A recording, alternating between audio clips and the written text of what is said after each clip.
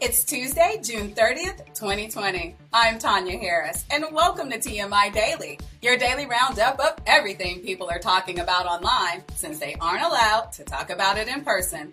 Before we start, we wanted to acknowledge a huge loss in the world of comedy and to our country. Comedy legend Carl Reiner died last night at age 98. He was writing books, making public appearances, and actively tweeting until the day he died. We should all be so lucky or so funny. We're not. Today, the European Union has officially banned the U.S. from entering the continent when it reopens tomorrow due to our ongoing COVID crisis. For Americans this summer, the closest you'll be able to get to snooty European attitudes will be when you complain about how bad your food is at the Olive Garden. In a Senate hearing today, Dr. Anthony Fauci said that if the U.S. doesn't get the pandemic under control very soon, we could be looking at 100,000 new infections a day. Or, as Donald Trump would say, 0 infections. Scientists in China have found a new swine flu that could become a COVID-like pandemic.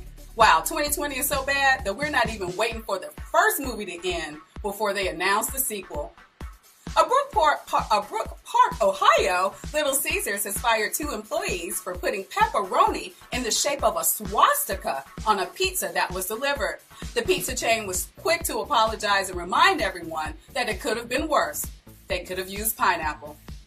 Cirque du Soleil, the producer of a number of Las Vegas shows, has filed for bankruptcy. Terrible news considering all the hoops Cirque du Soleil had to jump through to get this far. A Texas bar owner involved in a suit against Governor Greg Abbott over the reimposed COVID restrictions on bars has organized a Bar Lives Matter concert in protest this Sunday. It's BYOV, bring your own virus. Yeah. Ryan Seacrest was spotted with a new woman after breaking up with Shayna Taylor. Like so many men during the pandemic, Ryan has decided to try out a new beard. Twitch, the game streaming platform, has banned Donald Trump's account due to hateful content. Guess this is what happens when you try and muscle in on PewDiePie's lane. 260,000 people have signed a petition to stop the release of the film Habit, which stars Paris Jackson as Jesus, calling the film, quote, Christian-phobic garbage. Another great example of good Christians believing something they haven't seen and can't prove is true.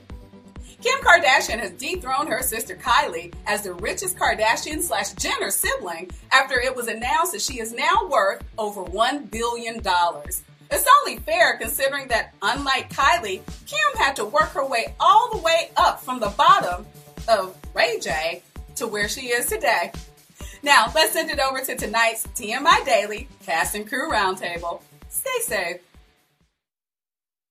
Hi, everyone, and welcome to another edition of TMI Daily. I'm Veronica Aiello, and as always, I'm joined by some of our cast members and writers from TMI Hollywood. Let's go around and say hello to everyone watching at home or listening to us, to our podcast. Let's say hello to, let's start with you, Shayna. Hello. Joe. Buongiorno. Elizabeth. How do you do? Chris. Hello. Jess. Follow me on Twitter at the Jess Ellis. Do it. Emma. Bonjour. And Stuart. Hey. And also in a few minutes, we're also going to be joined by Dancing with the Stars, Damian Whitewood. So stay tuned for that. We have a fun show planned with him. Okay, so let's get started. This morning, the European Union released a list of 15 countries that would be allowed into the continent when it reopens tomorrow, based on how those countries have handled the pandemic. The United States was not on the list, effectively banning the U.S. from Europe for the foreseeable future. Is Europe making a smart decision to keep Americans out until we get the pandemic under control? What are your thoughts? Let's start with you, Jess. Fuck yeah, they are. I mean, they'd be insane to let anybody from here in. The chance of letting in infected people's very high. You know what's funny though? I was looking at, not to change the subject too much, but it is about COVID. I was reading a New York Times article about how they traced one person in a bar in Ohio over, what is that, Memorial Day weekend? Or is that Labor Day? I always get those confused. That one. To infect 60 people. But there hasn't been one article that I found where they found not even one person infected from a protester or rioter. So maybe if we all just go over to Europe and protest or riot, they'll be fine. Okay. Chris. Yeah, I'm with Jess, man. Like it's not even like, you know, people are looking at this, I think, the wrong way, but it's just the smart decision. Why would you invite that kind of, like, the hard work that they put in to rid their country of this dangerous virus? Why would they allow it to ransack their country again? Like, you know, if you really look at it too, man, because like we're lucky in the sense of like the country that we are, that we haven't like hit a depression, but them having a second wave because of us trying to come over and get work or whatever it is that we're doing, like it would crush a lot of those smaller countries a lot worse than, you know, economically. So yeah, it's just the smart thing to do. And I also think it's kind of fun because, you know, it's been many, many years of Americans saying, no, you can't come over. Now we can't come over. So it's just a little role reverse over there. Mm-hmm. Elizabeth? Yeah. Oh, how the tables have turned. No. It is worth pointing out that we are technically not letting the people from the EU in either, though, despite the fact that they have things under control, or more or less under control. I just was reading some articles that pointed out it's sort of both ways at this point, where neither the EU nor the US is allowing basically Which each one's other. Racist, though? Well, both, frankly. Wow, you're consistent. All right. I have a lot of love for certain things, but yeah, Europe's got a race problem. They just pretend they don't a lot harder than we do. What do you call it? But it is, I understand their stance. And then also they've pointed out, I don't know where we are with reviewing that blockade, well, you know, the ban. But the EU has said like they'll keep reviewing it. And it is ultimately, from what I also read, sort of to the individual country to a degree. They're like sort of highly recommending, you know, maybe don't let everybody in. Hang on, let me pull up my note that I made. The list of banned and permitted countries will be updated every 14 days and take into account progress or lack thereof of the thing. That's not the note I meant to read. I am so sorry. Anyway, the point is they're going to constantly review it, and I feel like we haven't done that, but I don't know I truthfully do not know that for sure. But yeah, it's a smart move because we are like on track for not good things with the pandemic. Okay. Shayna, then I'll go to you, Emma. Go ahead, Shayna. I think this shows how much our country is screwing up Corona, because Europe, this is a big money season from us. Americans, that's what they do during the summer. They go to Europe and they spend money. And for all of those countries to turn down the money that we would spend there, which is a lot, because a lot of people do European trips, go backpacking, European tours, talking acting wise. There's a lot of stuff that happens in the summer because it's a big season for Europe, and you can do a bunch of countries in a limited amount of time. I've done it. So for them to say no to all of that, and for 15 countries to say no to that, that tells you how much this country has screwed up coronavirus and how much they don't want, because it's not like they have it, it's just existing there. They've gotten their population to a controllable level where people aren't dying on the floor in the hospital. So that's where they're living too. They're going to experience a second wave too. You know, it still exists there. So let's say that as well. So, I mean, I would Americans be the beginning of the second wave? I mean, a lot of Europeans already look at the summer as a plague anyway, because Americans just come and then crap on their country the entire time that they're there. I'm not saying that's what all Americans do. It's what a lot of Americans do when they travel. And we have a bad reputation anyway.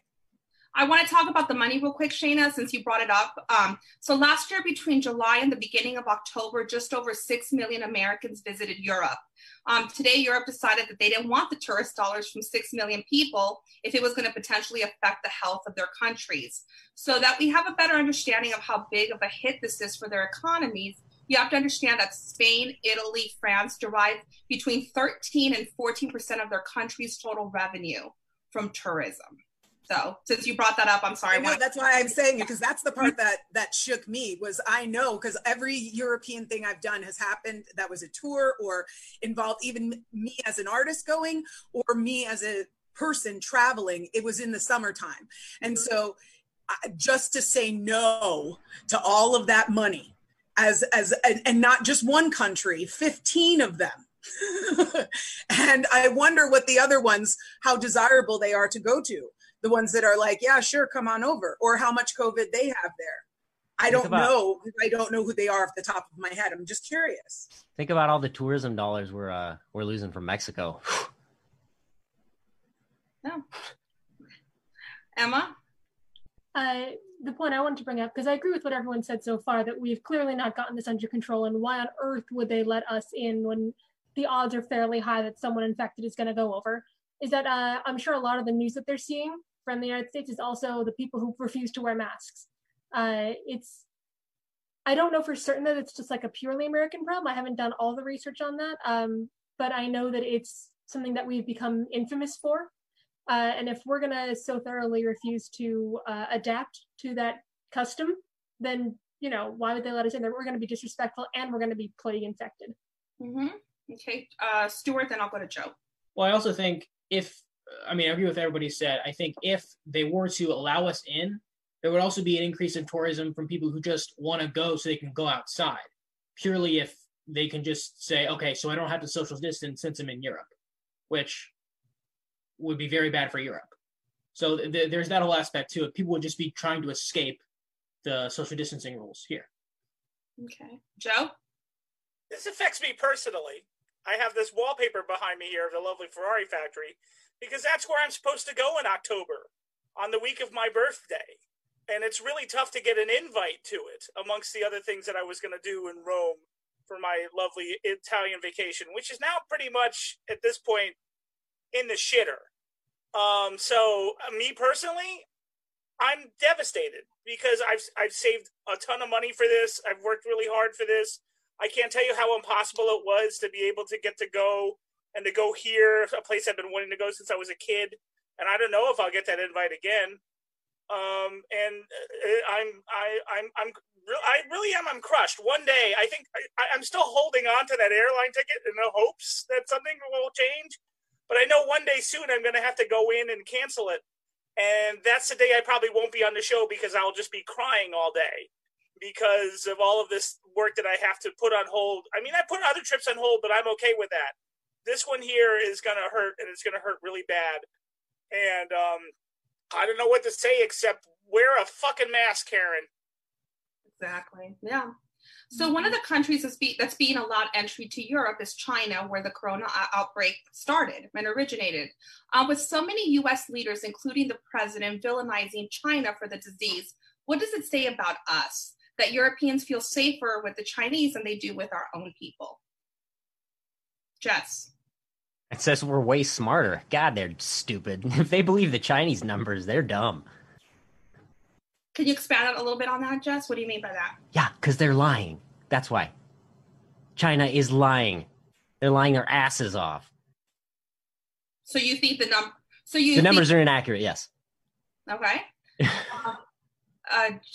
Joe, sorry.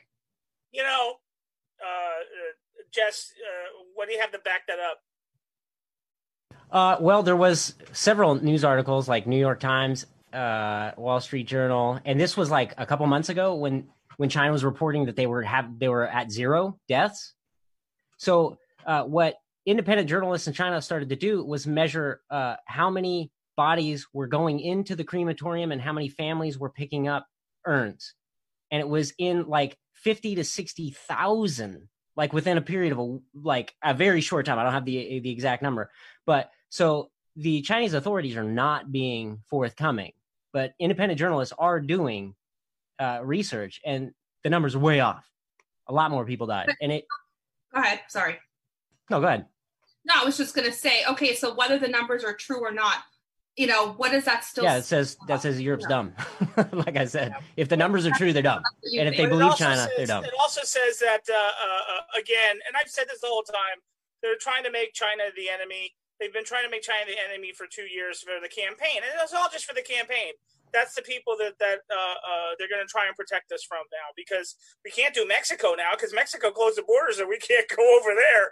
So they got to come up with somebody. It's been since the middle of 2019, they've been setting it up for China to be the enemy. So I think that has a lot to do with it too. Are the numbers fakes? Jess sometimes likes to quote the press and then sometimes he doesn't. So, hey. Okay, Elizabeth? Well, I'm sort of two minds because I don't doubt it's sort of a Chernobyl situation in some ways where we won't maybe know the actual number for a long time, if ever, because they're an intense country in that regard.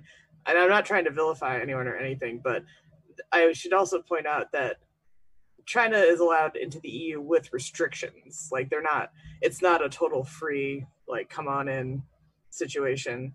One of the restrictions that I read is it's predicated on China allowing the EU to travel there. So, and I don't think that China's lifted their travel ban for the EU or the US. I don't know that for sure. But as far as just letting them in general, I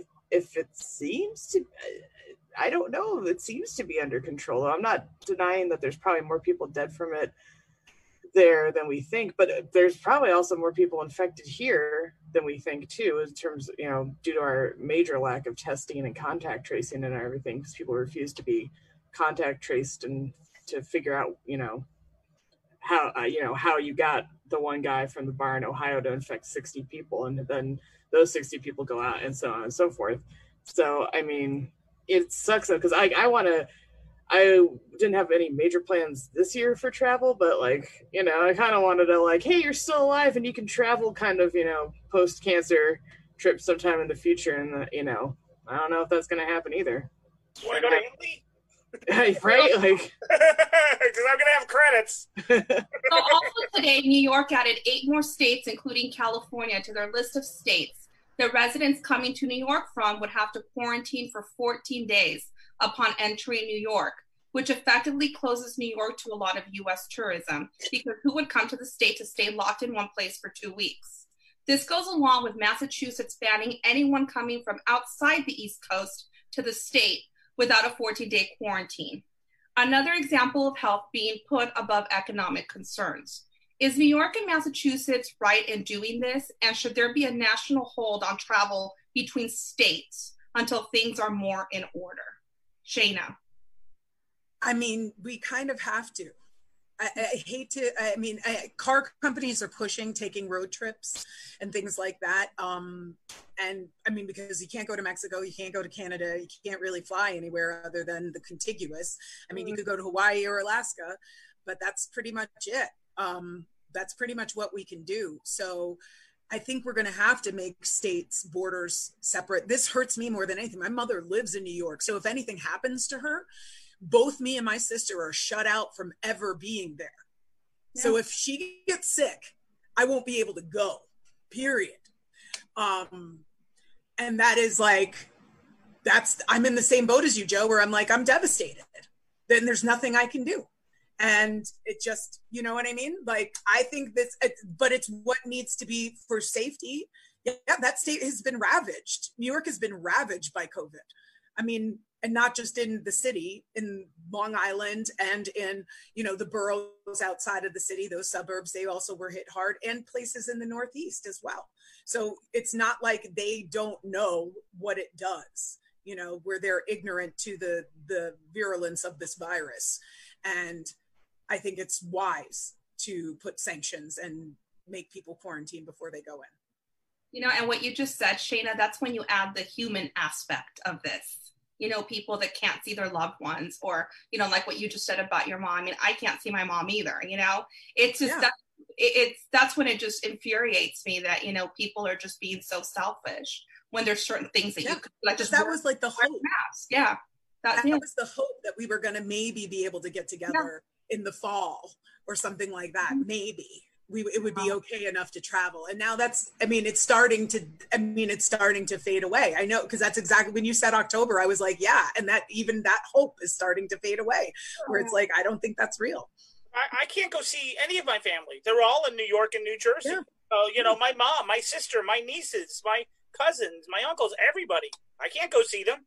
And, you know, they better be really sick and then hold on, because if I have to stay 14 days in like a Days Inn in Paramus, I'll go bananas. So, I mean, seriously, I'm trying to make it a little bit of light of a joke, but I mean, everybody's over there. So, you know, what the heck are you going to do?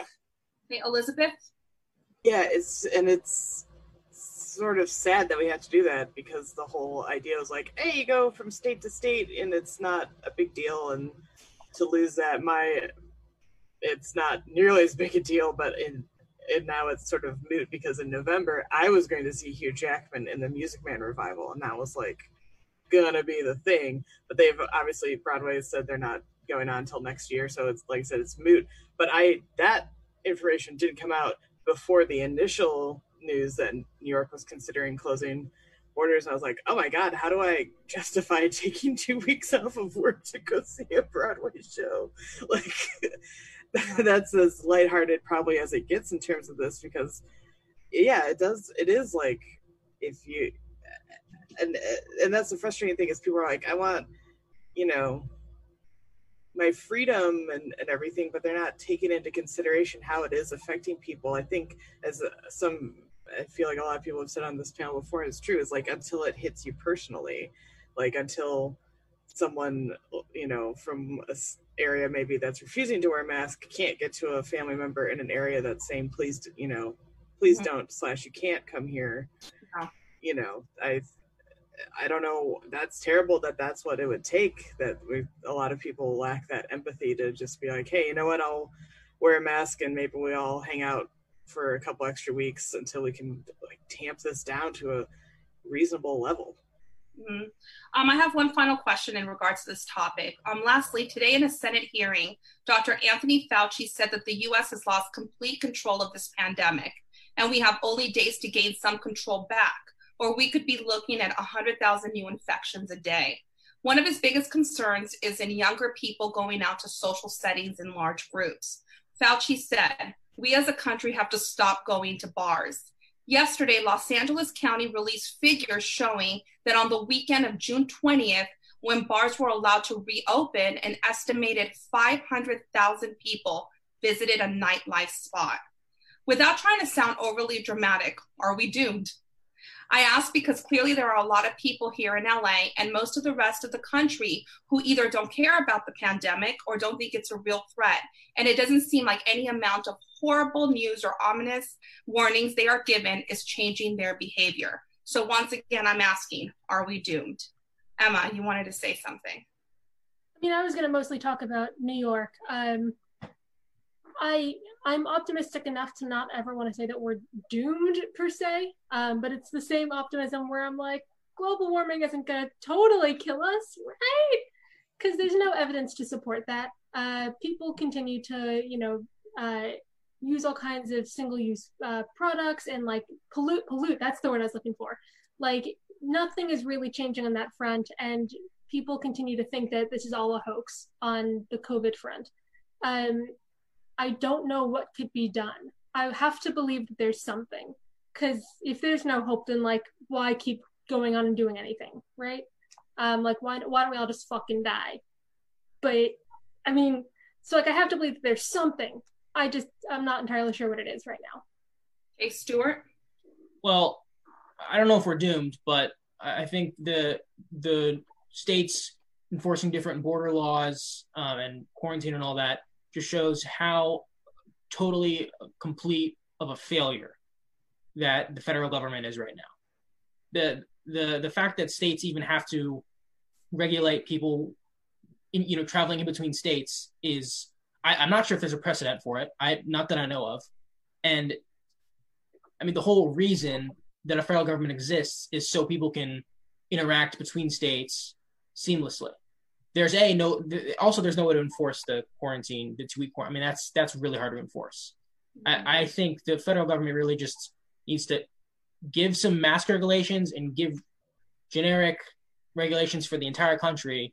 Otherwise, one state's going to be getting it under control, next is going to flare up, and then people are going to go from one state to another, and it's just going to be this insane cycle. It's just a complete failure of government, completely. You know what? And I do agree with you to an extent, but I also think it basically also comes down to the individual, to the, just be a human being. Put a stupid piece of cloth over your face, over your, your nose, your mouth. I mean, people are refusing to do this. And to me, it's showing so much selfishness. And you know what? When people say, oh, well, I have the right to not wear it. Okay, fine. You don't want to wear it, but then don't go out. I mean, I'm sorry. People shouldn't have the right not to wear it.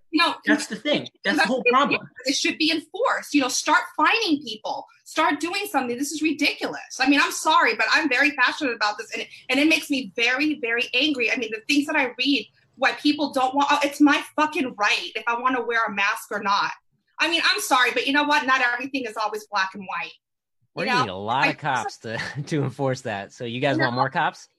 Well, whatever it's going to take. I'm sorry, whatever it's going to take. I have a lot of friends. A different division that's not the police. Speak to, as we traditionally think of them.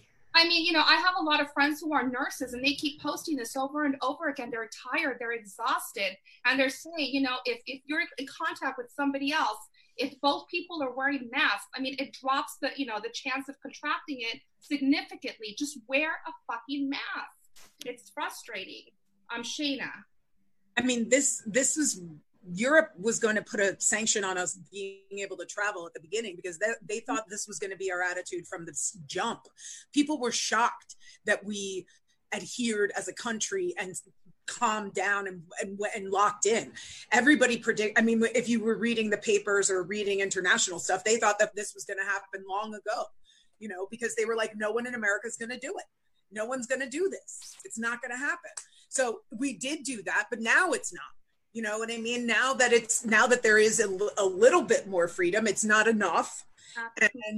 Or I don't know. So then they want to have no mask. I agree with you, Veronica. I agree. It's horrible to be out. I had somebody roll up on me at the Costco. He was literally right behind me, breathing on me with his, I could feel him.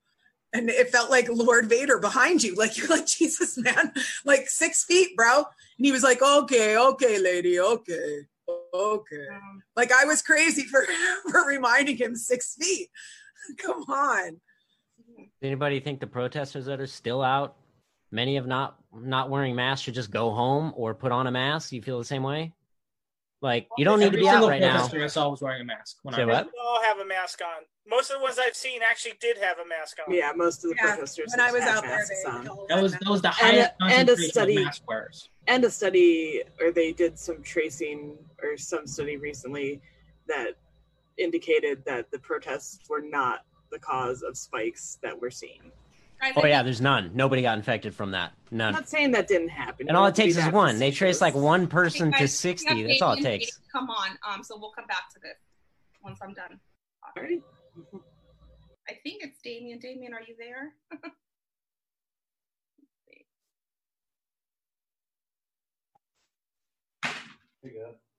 Hi, hey.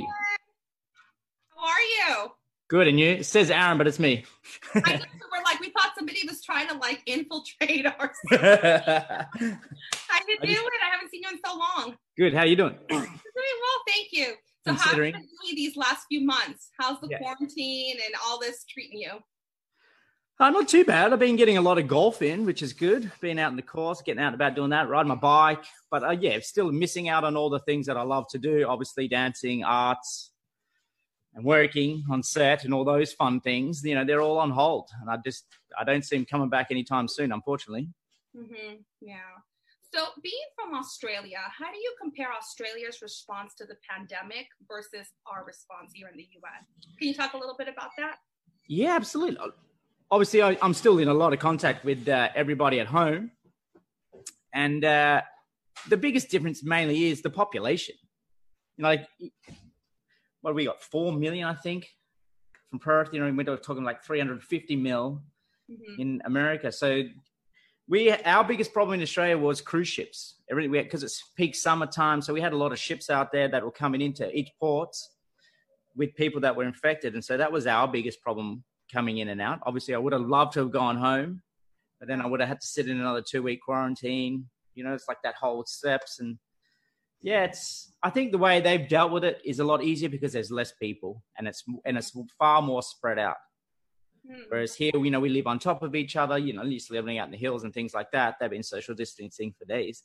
But yeah, that's the hardest part, I think, is just we're all on top of each other. Okay. So now I want to talk a little bit about Dancing with the Stars. So you are both the American and Australian version of it. Talk a little bit about your time on the show. What were some of the best and some of the worst things about being on that show? I think I didn't have any worse moments. I had a lot of really good moments. My highest achievement I think I had with the show, where I actually learned something, because I've been dancing my whole life since I was 10. So to me, dancing's second nature. I don't even think about it. So when we get them in the room, it's always for us is to try and figure out how to get the penny to drop with them, to make something sink in, or if they're good at this, we can cover up this. But I had a challenge. I had an Australian girl, an Olympic gold medal, Paralympian. She had one leg. So I was learning the dynamics of creating steps around her with one leg. And I've never worked with prosthetics, robot legs and stuff like that. So for her to see something that she was told she'd never be able to do, for me, that was the most epic thing I ever learned out of the series. You know what I mean? I had to use my brain and how I could create different steps. So yeah, that's definitely top of my list with everything that I've done with the show. Again, I've been fortunate to do it in many countries, which is another highlight. I did it in Argentina, Mexico, Australia, and of course here in the US. So yeah, traveling and, being around other people and learning that same language through dance is it's a powerful tool. Yeah. I'd like to ask your opinion about like a show like Dancing with the Stars coming back once production reopens. Do you think it's going to be coming back anytime soon, or are we going to have to wait a long time? I've heard through a few that it is coming back. It is. Yep, definitely. They're definitely looking at doing it. Obviously, it's going to be different. I don't think they'll have audiences. I know Australia, they did theirs early in the year, and they had no audiences, but they still had all the dancers still did it. Sweden still did it as normal. I think what I'm hearing through here is they call it the bubble, where they're going to, 24/7, you're going to be locked in how many weeks ever you survive. So that way they can kind of control who's in and out and who you're kind of interacting with.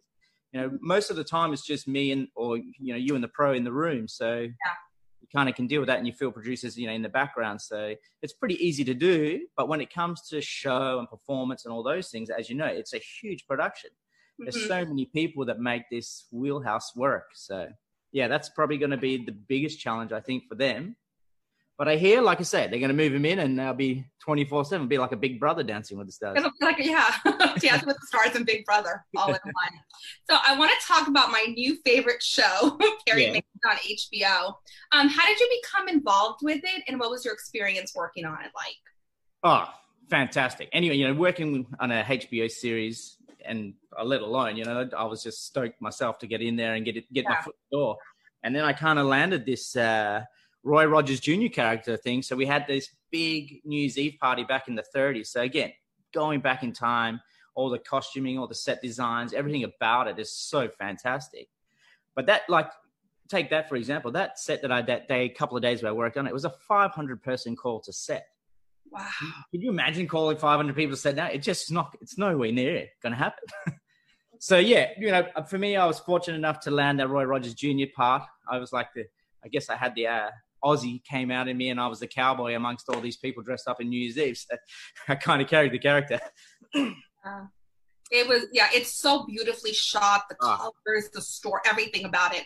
When we saw the trailer for it, a while back, we couldn't wait until it was starting. So that's definitely one of our new favorite shows. Absolutely. And I did another one too that year. I had a good year. I worked a couple of time pieces, and the other one was Penny Dreadful. I got into that as well and got on set and doing some acting stuff with them. So again, for me, I've worked with cameras and obviously you're trying to work with them in the dancing way. To see it on the flip side with actors and to see how it's shot and then to see the end result when it comes up on screen is just mind-blowing. You know what I mean? Like there's so much that goes into it, and it could be only a 10-second slot or whatever, but it's like, it's the process for me and why I've been happy to jump into these sort of things. I want to do more of it is you never stop learning. You know, like when you're on set and you're seeing how it's shot and how that comes through, which is always something we did with dancing. So it's just working with these amazing directors and people like that. So that's my luck, I guess, of being able to be a part of it. Now, I want to ask you something that I don't think I've ever asked you in the past. What's your favorite style of dance and why? Competitive. Favorite style of dance? Yeah. You know what? It really does depend on my mood. Mm-hmm. If I'm feeling good or if I'm in the mood, or it also depends on the music too. Like depending on the music you hear, like it could be a rumba, it could be a waltz, or it could be a samba. You know, like it really does depend on what you're hearing. Yeah. And how I feel. And again, who I'm dancing with. I might want to get up close and personal. I might not want to with this person. So yeah, there's all that comes into it. But I'd say overall, my favorite to dance are definitely the slower ones. I love rumba, always have, and I love to do a waltz. So beautiful waltzes, you can't beat it. It's so technical. You know, you don't realize how technical dancing is until you watch Dancing with the Stars. And they start talking. That's the beauty of the show, though. You know, like, and I love that when you get somebody that has no dance experience and you see that growth over that 10 weeks, if they can go that long. That's the best thing about it. You know, and again, for them too, because half of them don't realize what they're signing up for. Yeah. Oh, yeah, let's get a bit of dancing, a bit of this. But like you say, when you get into it, it is so technical and there is so much elements to it. But if you can get to relate to them a little bit and then you can kind of get them on board and you see what works with them, you go, all right, we can use this. And I use this in rumba. I can use this in a cha-cha. I could use this in a jive. You know what I mean? There's certain things we can kind of play with and tweak to get the best out of them, make them look the best they can on TV. Mm-hmm. So I have one final question for you before I bring on the panel, because they might have some questions for you. So you're the first Australian we've gotten to talk to on this show, and we're hearing a lot of rumors about something, and we wanted to know if you have any information that could help clear this up. What are you hearing from Down Under about Nicole Kidman and Keith Urban's marriage? Is it on the rocks? God, I hope not. Can you enlighten us? Well, I haven't heard anything about that, so I can't enlighten you anything on any of that. And I haven't been hanging out with Keith. I did a music video with Garth Brooks and that's slipping my mind now. Did music with him, but yeah, no, I haven't had any run-ins with Keith Urban, so I can't let you know about that one, unfortunately. Okay, and we actually have one question from online from Danny. He wants me to ask you, who would be your dream celebrity to work with on Dancing with the Stars if you could work with anybody? To me now, even working behind the scenes, so I don't actually have to be on camera dancing. I think it'd be great to work behind the scenes. I would love to work, always have, with someone like Michael Jordan. I think it'd be cool to put someone like him on a dancing show and see how he moves and grooves, because he's got the personality. And let's be honest, he was one of the best in the world. So yeah, I'd like to. I obviously wouldn't be able to dance with him, but I would like to be helping him and progressing him through it. Would be great. Okay, so let's bring everybody back on screen. So I think you might know some of the people on here. Hey, welcome. Hi, this is Damien, for those that don't know who he is. How we doing? So does anybody have any questions for Damien before we let him go? Let's start with you, Joe. Go for it. Damien, so dancing, obviously, while Dancing with the Stars is great and has on the show, I mean, its main thing is still on the stage. And of course, when you're dancing on the stage, you're close, everybody's sweating, there's all these people. You also have to train understudies and things like that. How are we going to change that now in this new world? I mean, you can't just quarantine everybody like you're going to do on the show on a Broadway stage or like that. So how are they going to handle that? Yeah, absolutely. Look, from what I've been hearing, they're going to call it like a bubble. So you'll be very separate. So you'd still be able to train with your partner. So you're going to have that connection one-on-one always. My biggest thing is how you're going to incorporate it in with everybody else. Like you say, on stage, camera crews and all that, they're going to have to stay so far apart. Or if you're coming around, like you're used to interacting with all these people, which made the show even better. And you also fed off all the audiences that were there while you're out there dancing. So I think that's going to be the tricky part. How do you kind of cover that up maybe, or enlighten it so that, it's not there and it's more about the judges. Maybe they're one either side of the room. Who knows? You know what I mean? So you can spin it around a bit. But the dancing side of things, as I have seen in Australia, it still works. Once you're up with your partner, if we're all tested and we're all good and we're just seeing each other all the time, we train 5 to 8 hours a day. So you pretty much spend with it. So it'll be eat, sleep, and dance. Shayna. Hi, Damien. How you I doing? was going to say, is the Paso Doble as intense as it looks on television when you do it with a partner? And I don't mean that in a weird way. I mean, No, that's the fiery one. That's the one where it's supposed to look intense. That's what we're after. We want it to be intense. Like you really are trying to create the man is the matador, the lady's the bull, or the gypsy, or whatever you're trying to get out of it, the cape. So yeah, it is supposed to be intense. That's the fiery one in the Latin dance. It's kind of similar to the tango. We want that to be fiery as well. So they're pretty similar. Okay. Elizabeth? Yeah. Hi. I was wondering, so sometimes the stars have to do like travel and other commitments when they're training and get distracted. Do you think it would be an advantage to your partner to have to stay in like a bubble and not be able to leave and just 100%. make them? Once they're signed in and I've got them, that'll be even better. For sure. Yeah, that's the half the battle is when you got to travel or they're flying out this week and you got to go on the road with them and they're still performing, then you lose hours. And at the end of the day, we've got to get, it could be 2 dances a week, 3 dances a week, and you've only got 4 days to do it. And then you got to rehearse it, and then you got to get it ready, and then you got to do your costuming and designing. So that would eliminate travel and their other distractions. Oh yeah, I'm all for it. Does anybody else have any more questions? Oh, Emma. So I understand a lot of how certain dancers can go to professional levels, like jazz or hip hop, like you get background dancing. How do you start working as a professional when it comes to like ballroom and Latin dancing? I don't see that as often. 100%. Yeah, it was always uphill for me when I got into that. And I did it when I started when I was 10 and started training as a hobby. And it became like I used to go to dance lessons and everything else. And then once I started doing competitions and I started getting on the world circuit and traveling around like that, it kind of taking next level through traveling and dancing and having lessons off the best teachers all around the world. Mm-hmm. The biggest thing for us that transformed, I guess, what we were lucky to do was Dancing with the Stars coming to TV. I was fortunate enough to do Broadway for a year with a all ballroom cast. It was about 22 dancers. We were all ballroom and Latin American from all around the world. So we kind of put it all together, have a match. So I was lucky to get that platform and do Broadway for a year. I got my foot in the door over here in the US, and that's kind of how it happened, really. But yeah, it's very unusual for ballroom dancers to get into this, profession and make a living out of it. Yes, we can teach, we can run a dance studio and do it that way. But to do the TV side of things or even movies, strictly ballroom, things like that kind of opened up that door a little bit for us to get work, which I'm very thankful for.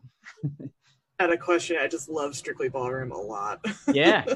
I was 10 when they filmed that. I always remember we were over in Melbourne and they made the whole dance crowd clap. So all the clapping scenes at the end was all of us actually that were there for the competition to do that. And don't get me wrong, some of that dancing scenes that you see in Strictly Ballroom, it's kind of like that. Yeah. Hey, has anybody ever told you on Zoom you look like a young Michael Douglas circa like Wall Street? Anybody else see that? Like that. Yeah. I've had, what was it, Michael J. Fox. I used to get that one a bit, but I'll take Michael Douglas. Yeah, for sure. But it's messing with me because the accent and then the face. I'm like, Gotta work on my American, huh? Damien, thank you so much for coming on. We really appreciate it. No worries, guys. See you sometime before 2025. Hopefully. So.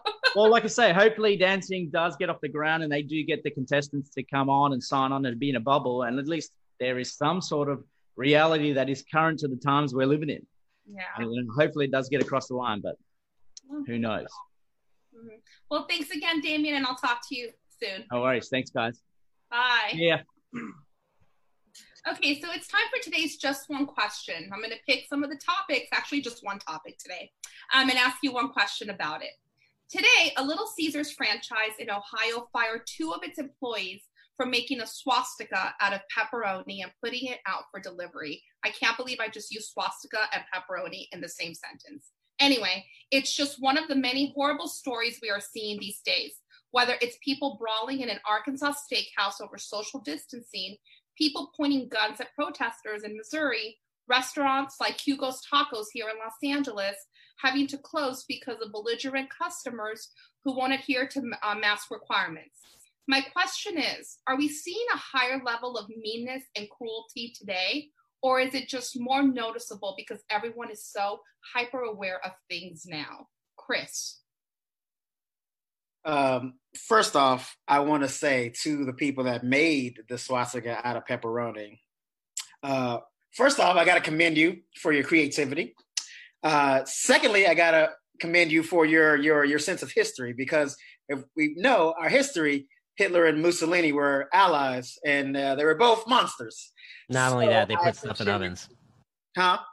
Not only that, but the ovens. That's where I thought you were going. Yeah. Oh, even that. Like you're mixing Italian, you got your Nazi, you got ovens. I mean, also the choice of topping. That's like, pure. Jews ordering pepperoni is ironic in of itself. As a Jew who just ate a pepperoni pizza, you know what? Listen, layers to this. That kind of hatred deserves a little bit of merit because they went for it. All right, they had. It wasn't just stupidity and throwing it out there. They put some thoughts into it.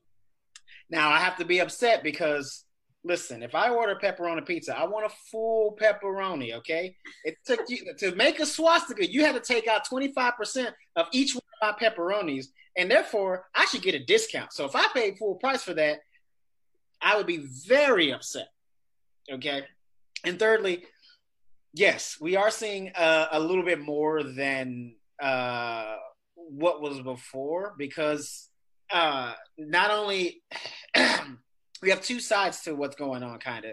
We got virtue signaling. So like anytime any kind of confrontation happens, people are pulling out their phones and ready to record it. And that's not necessarily a bad thing, but it does mean that we're going to see more of it.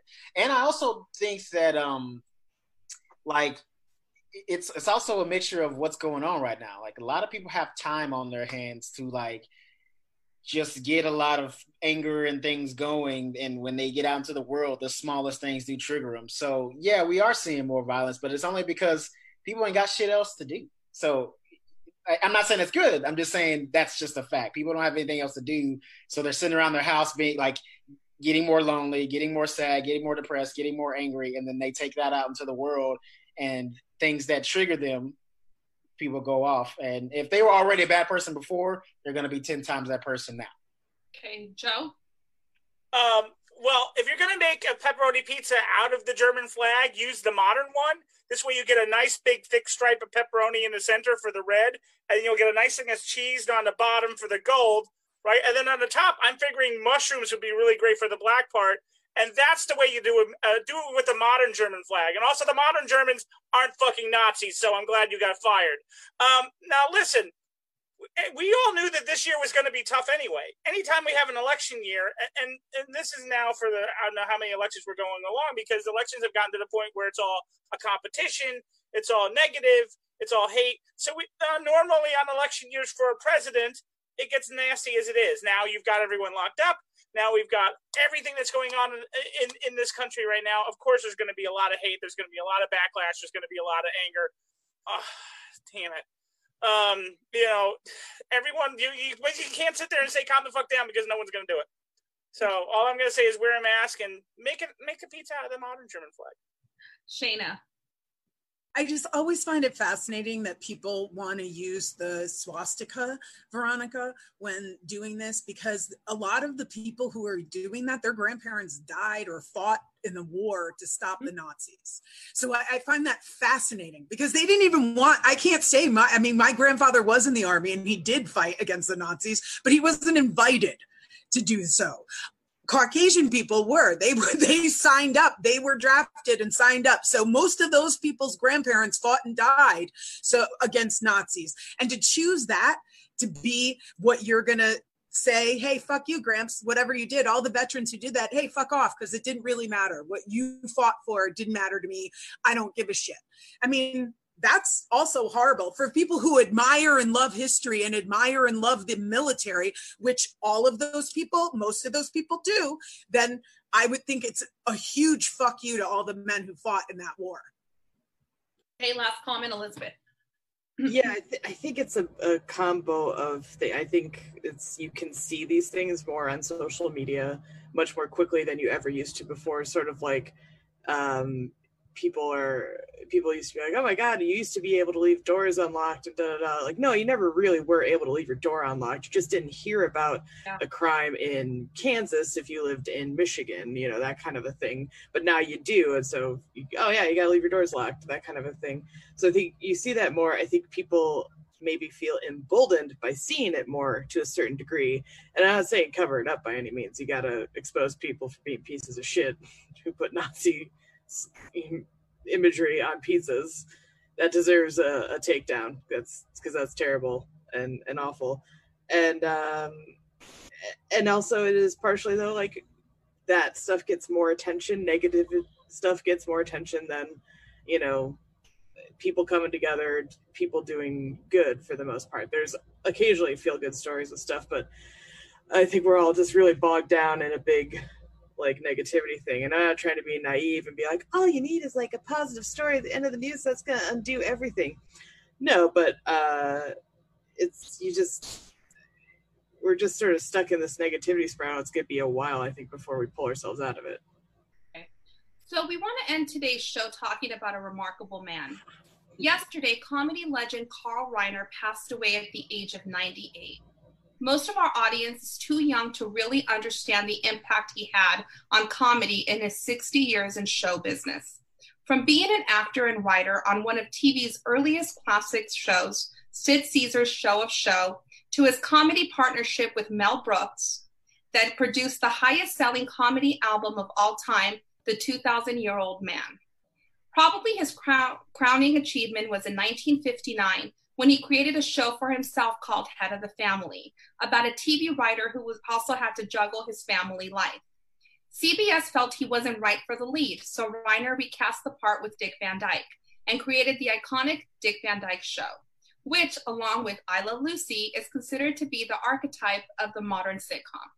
Since then, he directed several hit films like The Russians Are Coming, Oh God, and a string of films with Steve Martin, including The Jerk, one of my favorites, The Man with Two Brains, Dead Men Don't Wear Plaid, and All of Me. He also acted consistently on TV and in film, most notably in the 3 Oceans movies with George Clooney and Brad Pitt. In total, he won 11 Emmys, 1 Grammy, published 18 books, was given a star on the Walk of Fame in 1960, elected to the Television Hall of Fame in 1999, and received the Mark Twain Award for American Humor in 2000. Not a bad life. Does anybody want to add anything else about the legendary Carl Reiner? Elizabeth. There is a really wonderful Twitter thread from a guy named, I had it up, hang on, Matthew Rosenberg, about his dad getting a phone call from Carl Reiner about clarifying a joke in a sketch from your show shows. It is a very sweet story. It's like a testament to how funny and lasting Carl Reiner was and how good of a person, by all accounts, he was. And then also, I just saw that he and Mel Brooks would watch Jeopardy, eat spaghetti, and then watch movies together, like, real regularly. And that's sort of a dream life. And somebody tweeted he must already, he's already in heaven at that point. What a great way to spend your evenings with your friend, some good food, and some good entertainment. Shayna. Yeah, the spaghetti part, that's one of my favorite things, Elizabeth. And The 2,000-Year-Old Man got me through, when I was in the hospital, a friend of mine gave me that book, and that book is awesome. So if you're looking for content that's not a long read, but funny and fun by 2 men, Mel Brooks and Carl Reiner, 2 comedy legends, go. Libby it up. It is awesome. Joe. Carl Reiner was one of these guys. I know we a lot of times we say comedy is family. He was one of those guys that would go out of his way to help you, or to critique a joke, or to just to kind of push you along. When you were a nobody in comedy. I mean, we talk about the Steve Martin thing, but I mean, nobody wanted to get behind The Jerk, but he saw something funny about it, and actually did it. But I mean, there's stories my friends even have of just being able to walk up to him and talk to him and ask him about it. And he was always the most encouraging person when it came to comedy and comedy writing in general. And I know his legacy lives on with his son, who's also a really great comedy writer and a writer himself, and is still a pretty big person here in Hollywood. But to me, I think the comedy world is sorely missed today because he's a legend. He is a legend. Yeah, he was once asked about the Dick Van Dyke Show, and he said that he had a feeling that it was going to live a long life because it was based on something real, which was based, on his life. The comedy writer living in the suburbs in New York. And he also said about that show that he refused to use any slang of the time and no politics either, just ethics, because to him that was very important. And he was quoted saying, the only thing that remains for a long time is the ethics. And this show did have a life that should go on after I'm gone. So I wanted to share that as well. Dick Van Dyke had said is because of that show is the reason that he got Mary Poppins. Mm-hmm. So we wouldn't have Mary Poppins either with that, or the wonderful career of Dick Van Dyke, who's also a legend to me too. So exactly. Mm-hmm. So with that, we say goodbye for today, and we'll see you back here again tomorrow at 6 p.m. Have a good night, everyone. Bye. Get that cat out of here. Wear a mask. Yeah. Wait, who's got a cat?